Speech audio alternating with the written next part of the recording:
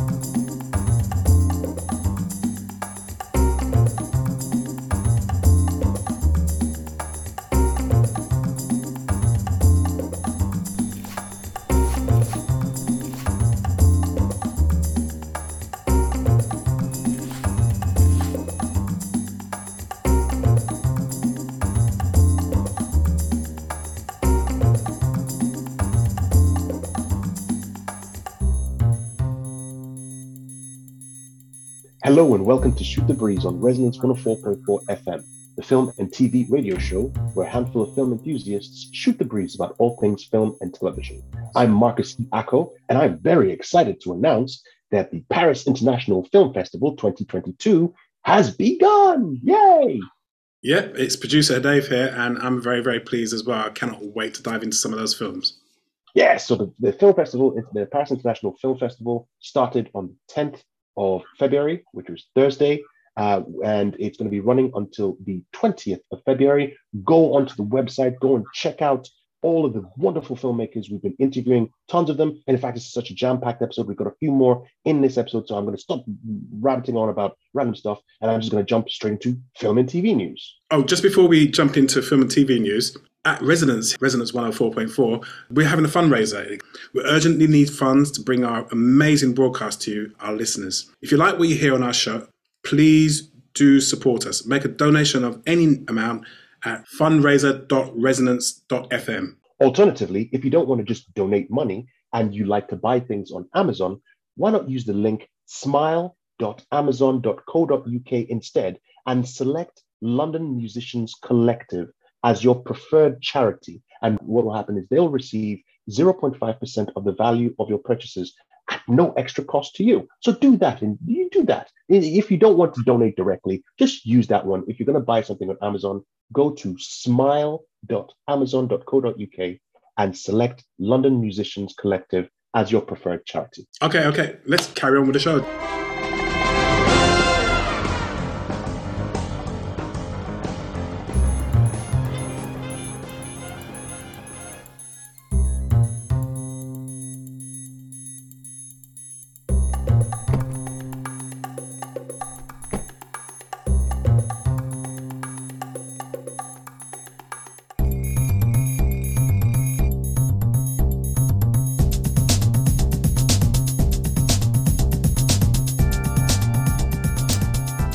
You're listening to Shoot the Breeze on Resonance 104.4 FM. I'm Marcus E. Ako. I'm producer Dave. And with us today, we have one of the filmmakers whose documentary is part of the Paris International Film Festival, which is running from the 10th of February to the 20th of February. Please tell us your name and the name of your documentary. Hi, my name is Peter Stein, and the documentary, the film is Out of Exile, The Photography of Fred Stein. Excellent. Thank you very much, Peter, for joining us today. Tell us, what is this documentary about? Well, the film is about my father, Fred Stein, who was a great photographer, and he's just starting to become recognized now. His work is in many museums and galleries around the world. He was trained as a lawyer in Dresden, Germany, in the 1930s, and he was Jewish, and he was a socialist, and he was very active against the Nazis in the early 30s. He had just graduated from law school in Leipzig, Germany, and graduating first in his class at university. And Hitler was just elected president in 1933. And that was the year that my father, Fred, graduated from school. And in order to serve as a lawyer, you needed, I don't know if you still need that at this time, but you needed to serve an apprenticeship in the state prosecutor's office. And the first law that Hitler passed when he became chancellor was that Jews couldn't work for the government anymore. So Fred couldn't be certified as a lawyer, and he couldn't practice law, but he was still very, very active in politics. And he got a job with through a friend of his in his friend's father's factory as a law consultant. So he couldn't actually go to court, but he could prepare briefs and so on. So he was handing out leaflets and so on against the Nazis. And one day his friend told him that the Gestapo had come and were asking questions in the factory from his father. And the week previous, a young woman, they had asked questions about her and she disappeared.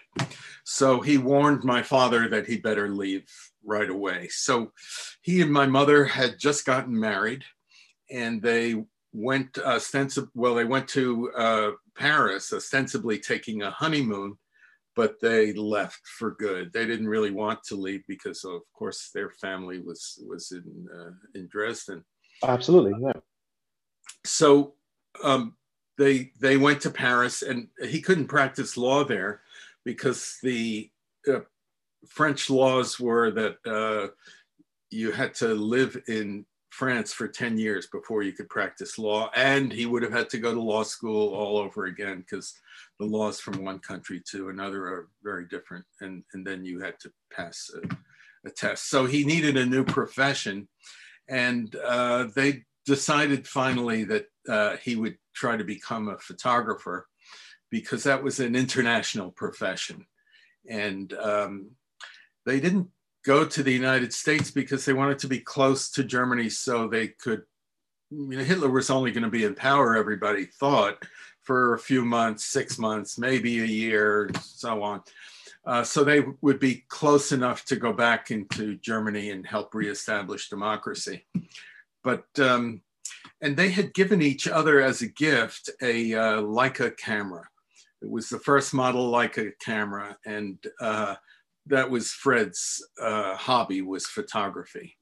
But he had studied a lot about art. He had Dresden, where he was born, there were many museums. It's one of the art capitals of Germany, and something like, I don't know, 26 museums or more than that. And he used to go, he had a subscription pass to all the museums. So he really studied art as an amateur, but law was his great love. But so he became a photographer in France and was one of the pioneer photographers of handheld street photography. Before the Leica camera, there were big box cameras or wooden cameras on tripods, and you couldn't really do street photography the way that some of the pioneer street photographers in Paris did in the 30s. And he photographed, he was an outsider in France, but he loved it. They were sort of bohemians. Paris at the time was a great center of refugees from all over Europe, all the fascist countries. People were leaving, and France and Paris especially was a place of freedom, and there were lots of refugees there. And it was a great melting pot from many different countries of refugees who were pro-democracy, let's say, refugees, many left-wing socialists, communists, just all sorts of people. And so he started taking street photography, but he was also taking portraits. And he was in a political group of young socialists. He was 23 at the time. And he became quite a good photographer. And eventually he had to leave France. He was put into the Nazis, the Germans were invading all over Europe, and they very quickly took France, and France was divided into two parts.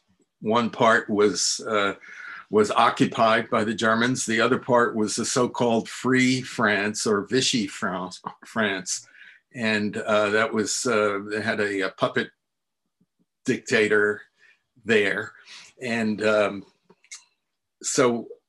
but that was freer than the occupied zone. And Fred had been put into an internment camp for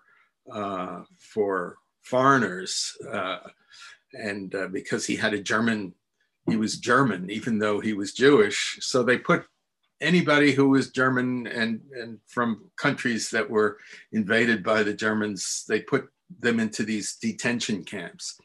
And just before the Nazis came to free these detention camps, of course, there were Nazis in the camps too. The Nazis would have been rescued and the Jews would have been sent back to Germany, to Auschwitz or wherever, in Poland. And so he made his way down to Marseille, which was in the Free France. And to make a long story short, I don't know how much time we have for this.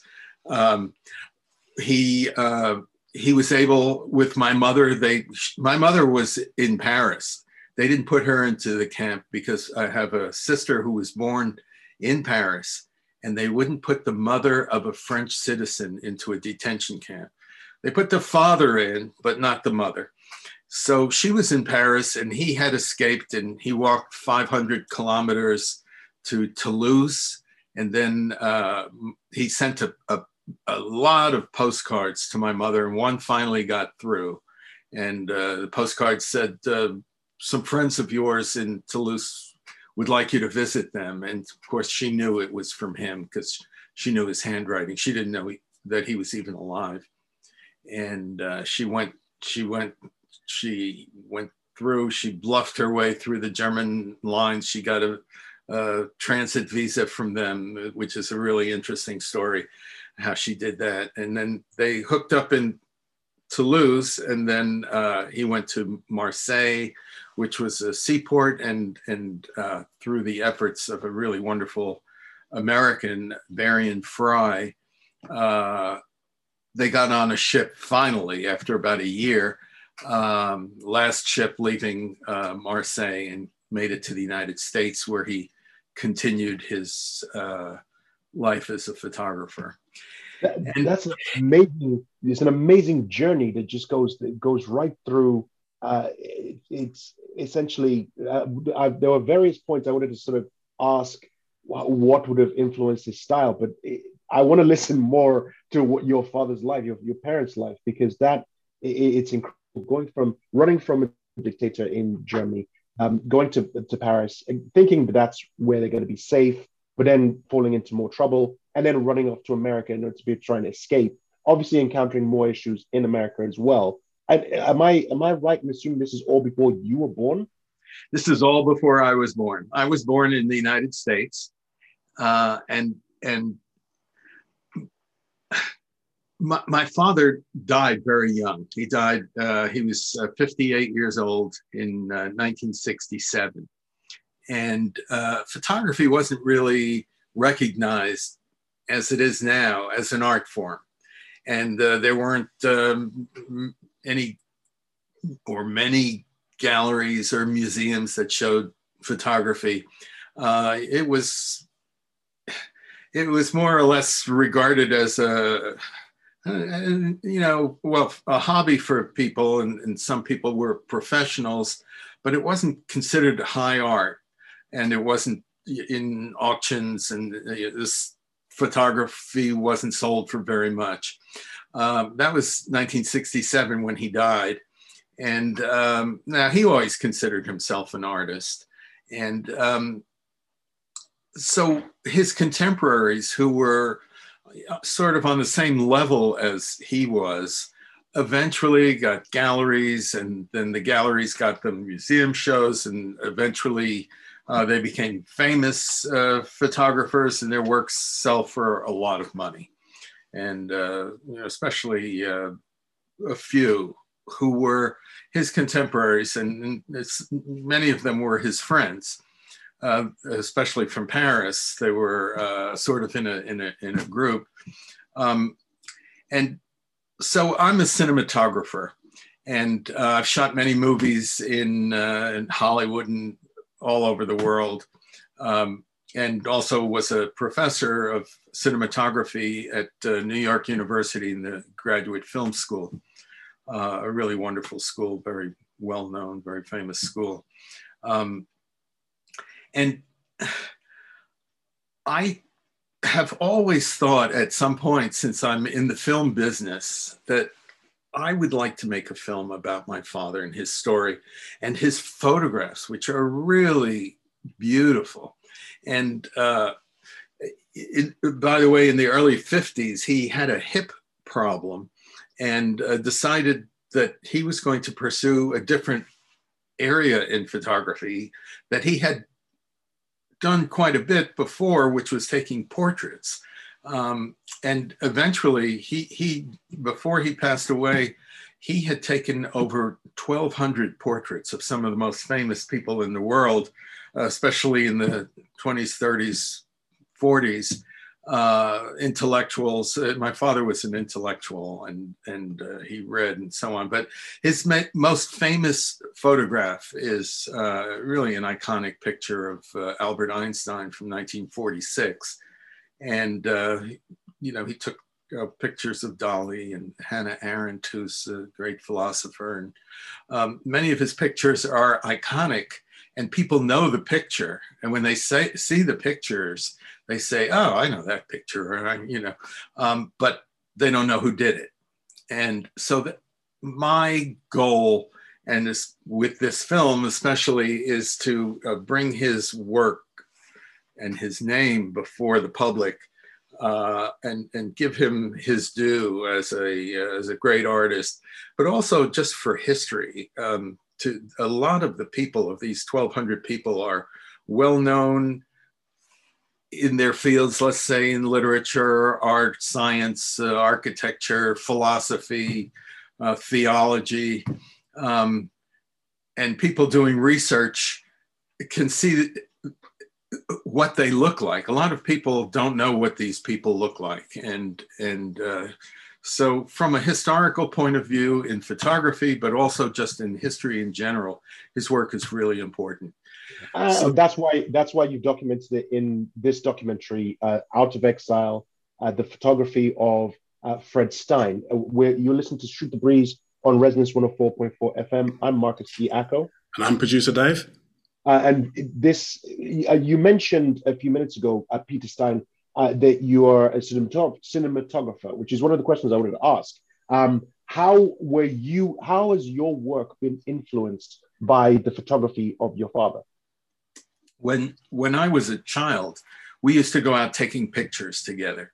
So as a cinematographer, certainly you need to understand composition and what makes a shot interesting, and a composition interesting, and what lighting does and can do for an image. And I used to go in the darkroom when I was a little kid, watch my father working in the darkroom, and he taught me how to process film and how to print pictures and so on. So I really owe my career as a cinematographer to my father, and in a way, this is, a thank you film to him for giving me this life, and the film it's woven between my story of first of all, my father's story and his incredible work is shown in the film. That's what the film really is. But then beneath that is my story and how I brought his work to the recognition it's getting now.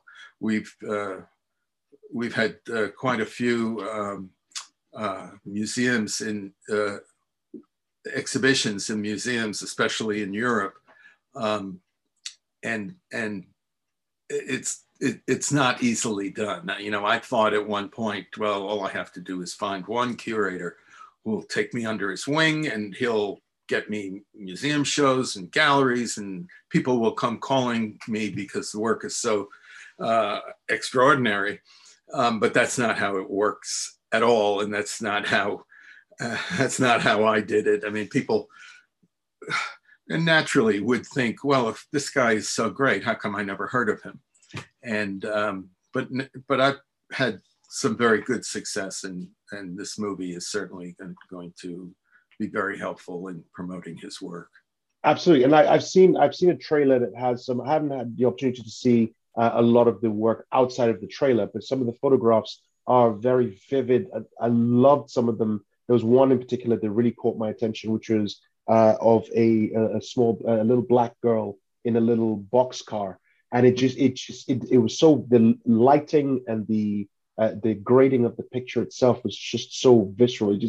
It stuck in my head, and I saw the trailer once, and that's it. That image is stuck there. I saw the Albert Einstein photograph as well, and you're right, absolutely, it's memorable. You see it and think, I've seen that picture before, but you never really associate it with the actual photographer. I would love to bring you back on to our show and talk more and more about not just your father's work, but also your work, because your work actually ranges across different genres. You've got Friday the 13th in there, right there to Mr. Nanny, Hulk Hogan's Mr. Nanny in your IMDb credits. And I'd love to talk to you a lot more about those projects. We just want to wrap up at the moment, just for this particular section, just to talk about the photography of Fred Stein, Out of Exile, the photography of Fred Stein. At the moment, it's currently in the Paris International Film Festival. Have you secured distribution yet? People see outside of the festival, or is it still doing its festival run? It's still doing its festival run, but we're, of course, very interested in distribution, especially television, and I'm also interested in museum exhibitions. We haven't had any museum shows in the United Kingdom. Very few actually in the United States. So that's my big push right now, is the United States and Europe, and then Japan is very interesting. It's wherever photography is of interest culturally. Absolutely. And we wish your project all the best success in both the Paris International Film Festival as well as other film festivals. And we will definitely organize with you to get you back on the show. We'll do a whole hour-long special on you and this documentary, try and get that out there as much as possible. If people want to see your father's photographs, And obviously, as you said, you're still trying to get it curated. If they want to try and see it now, what's the best option that they have to be able to see those photographs? Well, the best is we have a website, www.fredstein.com. So that's very simple. Or if they want to learn more about the movie or see the trailer, there's a website for the movie, which is fredsteinmovie.com. Fantastic. We're going to put that in the show notes for this podcast episode. Peter Stein, thank you very much for joining us on Shoot the Breeze to talk about the work of both yourself and your father. And we wish you all the best. Thank you very much. Thank you.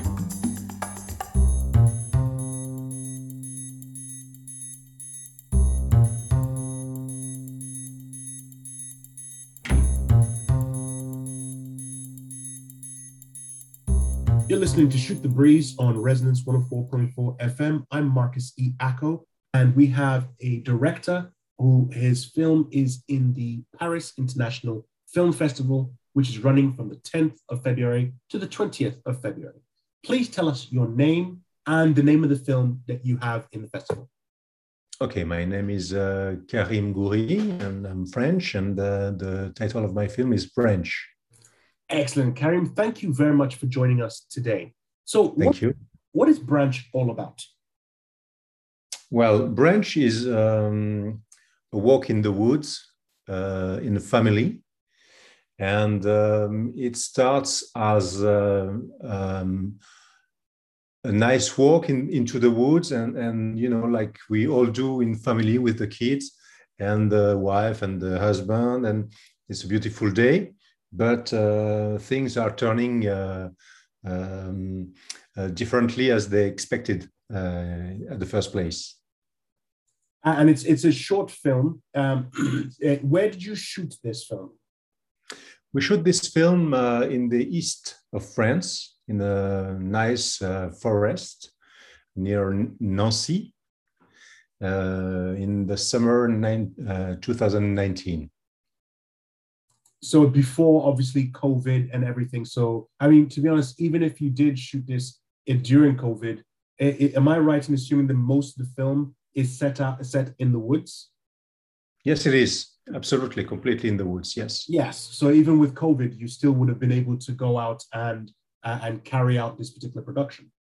Yes, probably. Yes. It would be difficult because the team would have to wear masks.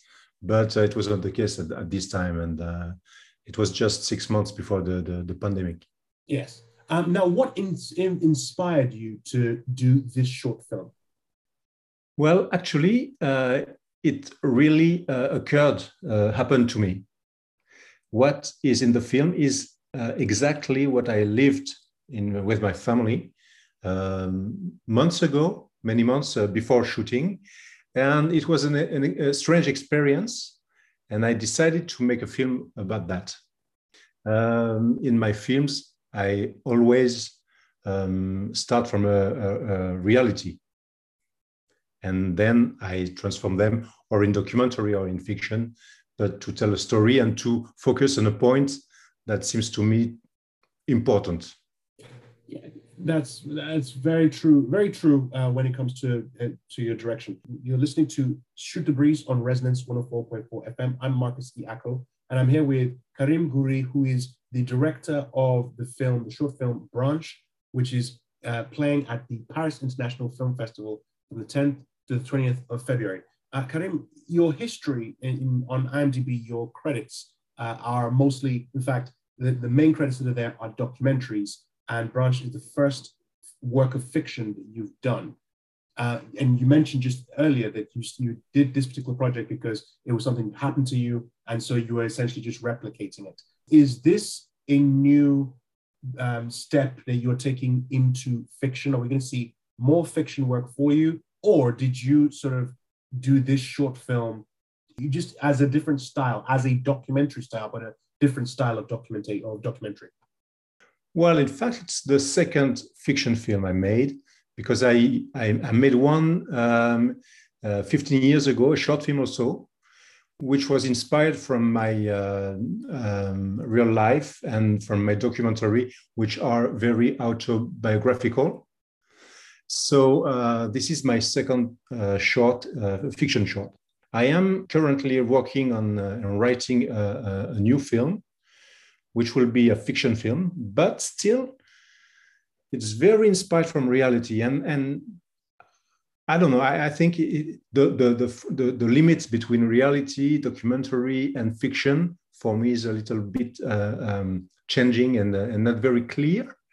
And I like to start from a real point, a reality, something that exists, and then consider that, see what can I do with that material, and so it can become a documentary, and for this matter, it will be a fiction film. So with fiction, you can tell how it's going to start, what story beats you're going to hit as you go through, and how it's going to end even before you start shooting. Documentary, however, is more more based on reality, and you're essentially working without. Most of the time, you're working without a script. So, how do you approach your documentary filmmaking? If you're tackling, do you tend to tackle subjects that you already know the beginning, middle, and end, and as such can construct a story, or do you go into a documentary without knowing what the end is going to be, and then see how you go through? What is the first thing you said? My first documentary, which is called Made in Egypt. It's like a reconstruction of what happened to me in real life. So I knew where I began, and I knew where I was going to. So it's a construction, as it can be in fiction films. Although it's a documentary.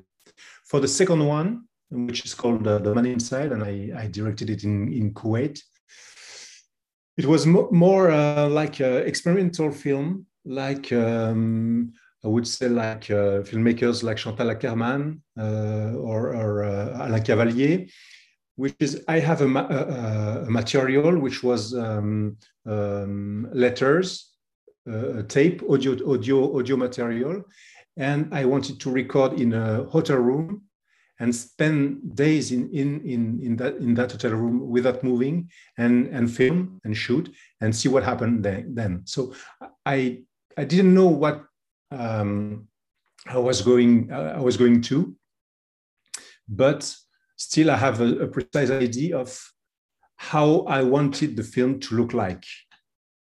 You understand? I'm sorry if my French is, my English is not that good.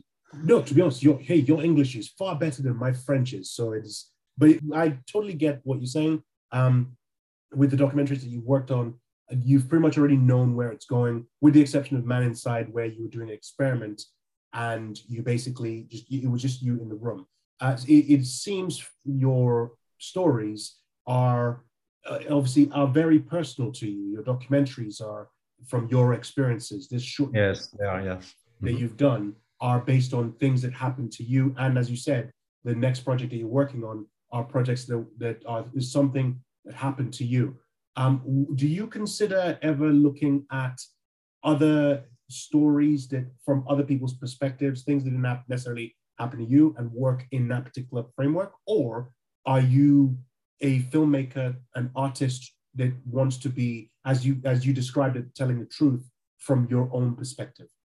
I would say I'm open to any opportunity, and it could be fun or interesting to, I don't know, being offered a script to direct, and I certainly would consider it because it's interesting. But still, maybe I would try to look into the script, what could touch me, and how I can handle it with my, with what I like to film and what I like to shoot and what I like to direct.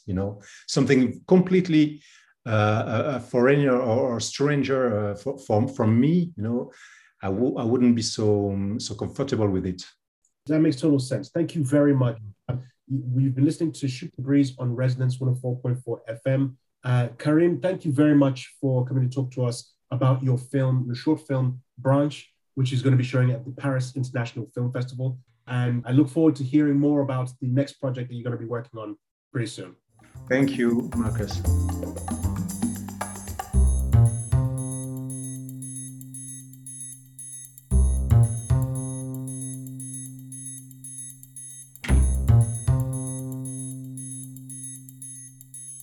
You're listening to Shoot the Breeze on Resonance 104.4 FM. I'm Marcus E. Acko.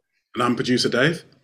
And we are speaking with small filmmakers whose film is in the Paris International Film Festival, which is currently running, and it started running from the 10th of February and it's running until the 20th of February. I will turn to one of our guests to introduce himself and his guest, and they will tell us about the film that they have in the festival. So, Antonio, so I'll throw it to you.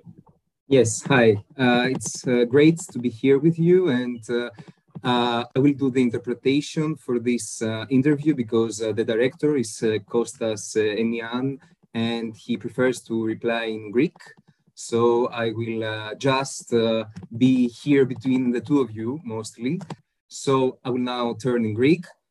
Kostas, αν μπορείς να περιγράψεις μερικά λόγια τον εαυτό σου για μια μικρή εισαγωγή.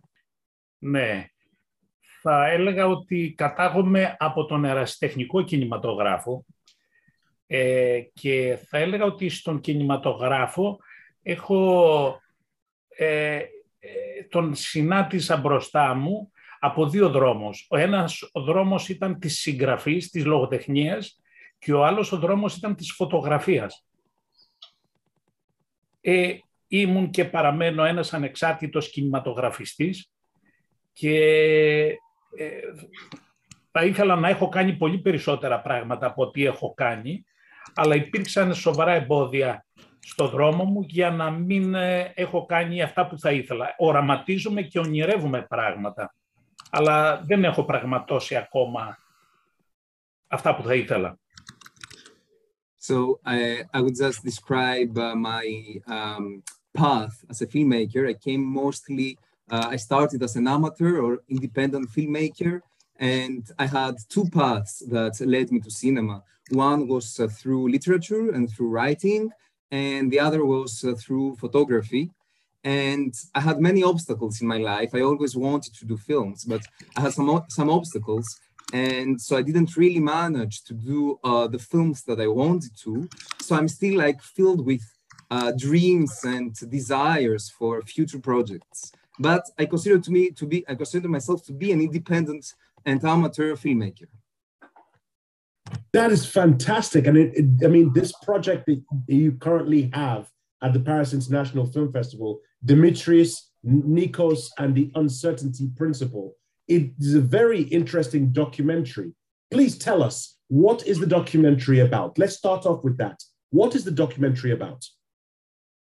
Η ταινία το ντοκιμαντέρ που παρουσιάζεται μοιάζει να είναι πάρα πολύ ενδιαφέρον και θα ήθελα να σας ρωτήσω παραπάνω πληροφορίες. Γιατί ακριβώς πράγμα μιλάει το ντοκιμαντέρ σας? Θα έλεγα ότι το ντοκιμαντέρ ξεκινάει από την τύχη, από τον προβληματισμό πάνω στην ανθρώπινη τύχη που έχουμε όλοι νομίζω οι άνθρωποι. Δεν είναι κάτι πρωτότυπο αυτό. Ωστόσο, υπάρχουν δύο παράλληλες ιστορίες που γνωρίζω και που έχω διαβάσει και που μοιάζουν τόσο πολύ. Η μία είναι ενός ήρωα του 1821 της ελληνικής απελευθέρωσης και η άλλη είναι του παιδιού το οποίο ακολουθώ, του οποίου την ιστορία ακολουθώ. So the film has two main stories, which in a way they are connected. The first is a story that dates back to the Greek Revolution. So we're talking about 1821. And the second story is the story of a child. And it's that story I'm trying to follow in the film. So yes, absolutely. The synopsis says, searching for the truth to decipher the human luck mystery the story of an abandoned child in the woods without chances of survival during the Greek Civil War, who grew up as a refugee in Poland. Now, because we are based in the UK, was this a big story where in Greece about this child that was discovered?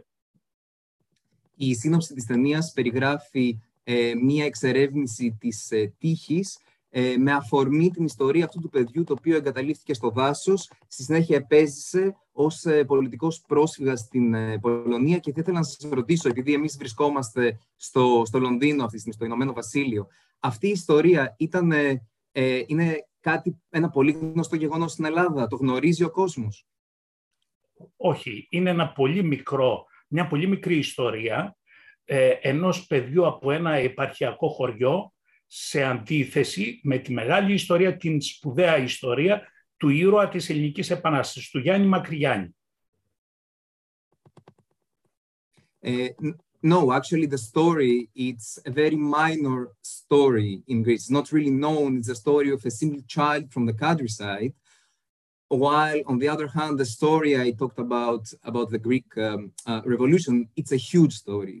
It's about Yannis Makrigiannis, who was a hero of the revolution. Yeah, so it's great to have that juxtaposition of one child's story against the massive backdrop of the Greek Civil War. Now, again, because obviously we're in the UK, we don't know the ins and outs of this Greek Civil War. What themes in particular do you feel as a filmmaker drew you to tell the story of these two different things happening and putting them together?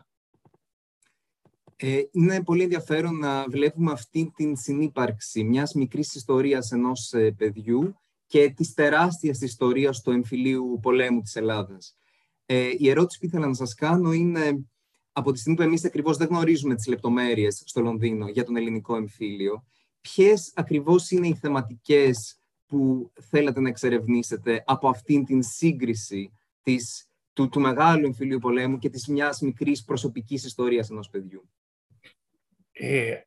Ας πούμε ότι η ιστορία της τύχης είναι ένα άλοθη για να μιλήσουμε για τον εμφύλιο πόλεμο, ο οποίος έπαιξε καταστροφικό πόλεμο στην Ελλάδα, και αυτός ο προηγούμενος εμφύλιος πόλεμος, αλλά και οι εμφύλιοι πόλεμοι που ακολούθησαν την Ελληνική Επανάσταση. Επειδή είναι πολύ πρόσφατες οι εμπειρίες μας από το διχασμό που έχει υποστεί η ελληνική κοινωνία στον καιρό των μνημονίων, η ένταση η οποία έχει επικρατήσει, το μίσος το οποίο έχει ξαναφουντώσει, υποθέτω ότι μπαίνει σιγά σιγά υπό έλεγχο. Ήταν κάτι το οποίο με παρακίνησε θα έλεγα, για να ασχοληθώ με το θέμα. Ας πούμε ότι η θέση του σκηνοθέτη σε αυτή την ιστορία είναι η θέση ενός ανθρώπου από τον αρχαίο χορό της Αντιγόνης. Στην Αντιγόνη, στην τραγωδία του Σοφοκλή, έχουμε τον αλληλοσκοτωμό δύο αδερφών. Και ο χορός είναι αυτός που κρατάει τη στάση της λογικής έξω από την τραγωδία. Υποθέτω ότι αυτό είναι που με παρακίνησε για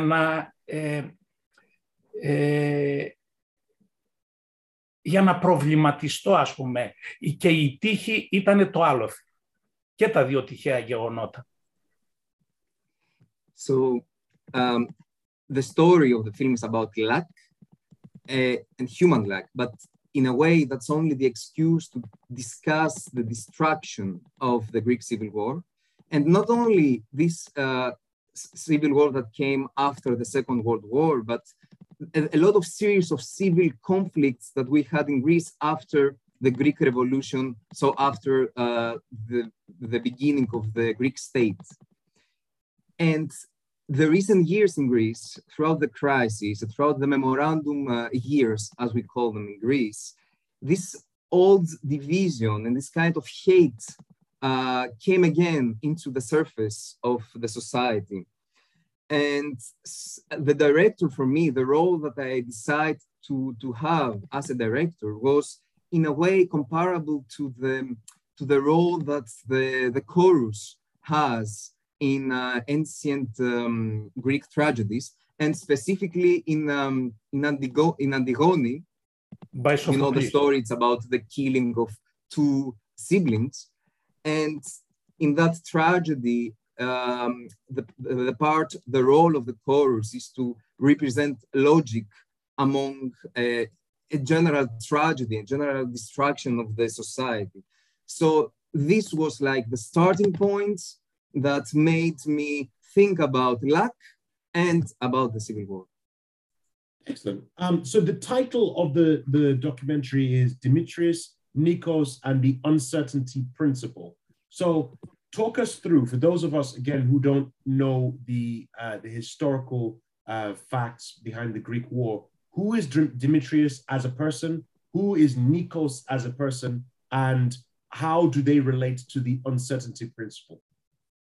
Θα ήθελα να κάνω μια ερώτηση για τον τίτλο της ταινίας και συγκεκριμένα για τους ανθρώπους οι οποίοι δεν γνωρίζουν τις λεπτομέρειες του ελληνικού εμφυλίου πολέμου. Ο τίτλος της ταινίας είναι «Ο Νίκος, ο Δημήτρης και η αρχή της απροσδιοριστίας». Οπότε θα ήθελα να σας ρωτήσω ποιος είναι ο Νίκος, ποιος είναι ο Δημήτρης και πώς αυτοί οι δύο συνδέονται με την απροσδιοριστία και την αρχή της απροσδιοριστίας.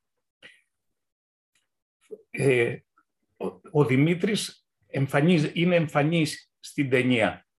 Ο Νίκος παρομοίως και εκείνος φαίνεται στην ταινία. Τα αποσιωπητικά, και δεν ξέρω πώς θα μεταφερόταν αυτό στα αγγλικά, τα αποσιωπητικά παραπέμπουν σε ένα κλείσιμο του ματιού πάνω στο θέμα της τύχης. Η αρχή της απροσδιοριστίας του Χάιζενμπεργκ αναφέρεται στην τύχη στο μικρό κόσμο. Αν το θέλετε, ο μικρό κόσμος στο μυαλό μου δούλεψε κάπως παράλληλα με μια αρχαία κινεζική δοξασία που πιστεύει ότι οι άνθρωποι είναι φαντάσματα στο όνειρο ενός γίγαντα. Αν το θέλετε, σαν ηλεκτρόνια που περιστρέφονται χωρίς κανένας να ξέρει την πορεία τους. Θα μπορούσα να πω ότι με έχει προβληματίσει πολύ μήπως εν τέλει αυτό που λέμε τύχη, η τύχη είναι η ελευθερία μας ή και το αντίθετο. Δηλαδή μπορούμε να περπατάμε σε ένα δρόμο γιατί δεν σκεφτόμαστε ότι μπορεί να πέσει μια μαρκίζα. Αν κάποιος το σκεφτεί πολύ δεν θα περπατήσει. Δηλαδή το πόση ελευθερία έχουμε σχετίζεται με το πόσο εσωτερική δύναμη, αν το θέλετε, πώς το λένε, έχω παίξει λίγο και με τους τελεστές από την εξίσωση της απροσδιοριστίας και δεν υπάρχει λόγος αυτή τη στιγμή να μπούμε σε αυτού του είδους τη φυσική, την οποία φυσικά δεν την κατέχω γιατί δεν είμαι φυσικός. Απλά αγαπούσα τη φυσική και πάντα με έθελγε. Πείτε ότι πίσω από τα αποσιωπητικά και την απροσδιοριστία πείτε ότι είναι ο όρος τύχη. Αλλά είναι λίγο πιο θεαματικό το να αντικαταστήσεις τον όρο τύχη με την αρχή της απροσδιοριστίας. So both Nikos and Dimitris are characters that we see in the documentary and they have a personal relationship to the Greek Civil War. But I would like to insist on the three dots that exist also in the title. And for me, it's hinting to luck, which at the same time, it's another way to describe Heisenberg's principle of uncertainty, which in a way it refers to the microcosmos and to the way that electrons and little particles move in unexpected ways. And for me, I also thought the same principle, perhaps in different terms, through a Chinese proverb, which says that people are ghosts who live inside the dream of a giant. So what I was trying to think with all these ideas on my film is that luck perhaps is related to freedom. And for example, I will give you an example. You can walk on the streets and there's a chance that something will fall on your head and kill you. If you think too much about that, then perhaps you will choose not to walk on that street. I also tried to play around with the maths of Heisenberg's and changed a bit around the factors that he introduced. But I'm not a physician, so it was not really something that I have a result upon. I just wanted to relate luck with a principle that exists in physics and to think about it also on the macro level of society. That's an excellent response. And it kind of already ties into the next question I was going to ask, but I want to ask it just to be certain. So as a filmmaker diving into a documentary, you understand that obviously a documentary is your search for answers to a particular question. What were your answers in particular? What answers did you get? And in particular, what answer surprised you the most in your exploration of this documentary? Πάρα πολύ ενδιαφέρουσα η απάντηση και μάλιστα συνδέεται στην ερώτηση που τώρα θα σας πω. Κινηματογραφιστής, ένας κινηματογραφιστής που ασχολείται με το ντοκιμαντέρ, ψάχνει απαντήσεις. Ασχολείται μέσα από αυτή τη δημιουργική διαδικασία για να βρει κάποιες απαντήσεις και ήθελα να σας ρωτήσω εσείς με ποιες απαντήσεις καταλήξατε στο τέλος της ταινίας και ποιες από αυτές σας ξάφνιασαν περισσότερο σε προσωπικό επίπεδο. Δεν έχω καταλήξει σε απάντηση. Δεν έχω καταλήξει σε απάντηση και αυτό φαίνεται γιατί η ταινία θα σας έλεγα ότι άρχισε να γυρίζεται το 2017 και θα ήταν ένα ντοκιμαντέρ το οποίο θα ακολουθούσε μια πορεία ενός παιδιού το οποίο εγκαταλείφθηκε στο δάσος. Ξέραμε την ιστορία, είχαμε διαβάσει στο βιβλίο μια μικρή ιστορία που είχε αρχή, μέση και τέλος. Ωστόσο, εκείνοι οι οποίοι εγκατέλειψαν το παιδί στο δάσος, η οικογένεια και ο μοναδικός μάρτυρας που είχα στη διάθεσή μου, αρνήθηκε ότι συνέβη έτσι. Αρνήθηκε ότι συνέβη έτσι. Και εφόσον αρνήθηκε ότι συνέβη έτσι, η ιστορία πλέον έμενε μετέωρη. Σκέφτηκα να τη σταματήσω την ταινία. Μεσολάβησαν περίπου 2 χρόνια απραξίας. Ή μάλλον άρχισα να αλλάζω θέμα. Αυτό το πράγμα φαίνεται και μέσα στο ντοκιμαντέρ. Φαίνεται. Λοιπόν, άρχισα να αλλάζω θέμα και να ασχολούμαι με γεγονότα τα οποία δείχνουν ότι στον εμφύλιο πόλεμο υπήρξαν επεισόδια όπου ο αντίπαλος έδειξε έλεος στον αντίπαλο και βέβαια άλλα πολλά τυχαία γεγονότα και έχω κάνει και άλλα γυρίσματα τα οποία έχουν μείνει έξω από την ταινία. Κάποια στιγμή σκέφτηκα ότι και έτσι η ταινία ήταν ένα ψάξιμο, μια έρευνα για την αλήθεια. Ένα άλλο μεγάλο θέμα. Και εννοείται, φαίνεται, όποιος δει την ταινία θα καταλάβει ότι δεν έχουμε βρει ποιο είναι το παιδί, αν πραγματικά βρήκαμε το παιδί το οποίο εγκαταλείφθηκε στο δάσος. Και επίσης, καταλήγει κάπου αλλού η ταινία, πράγμα το οποίο το λέω ο ίδιος στη συνάντηση με τον συνεργάτη μου, στη συζήτηση με τον συνεργάτη μου, ότι εν τέλει το πρώτο πράγμα, ο πρώτος νεκρός όλων των πολέμων είναι η αλήθεια. Ο πρώτος νεκρός. It's very interesting, your question, because I feel that I'm left without answers. Let me just retrace the project from its start in 2017, because everything started with a very straightforward story. You had the story of a child who was abandoned in the forest and then survived. And we read the story in a book. And this story had a beginning, a middle part, and an ending. While we're shooting the documentary, however, we realized that the people who were supposed to be the main actors of this event denied the story, denied the fact that this happened. So we couldn't identify neither the child or to be actually sure that the story is true.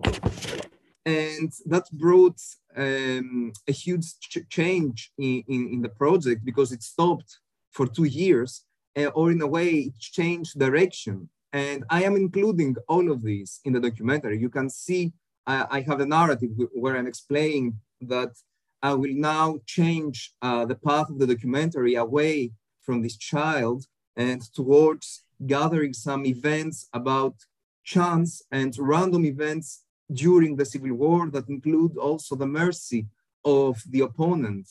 So I gathered a lot of these events.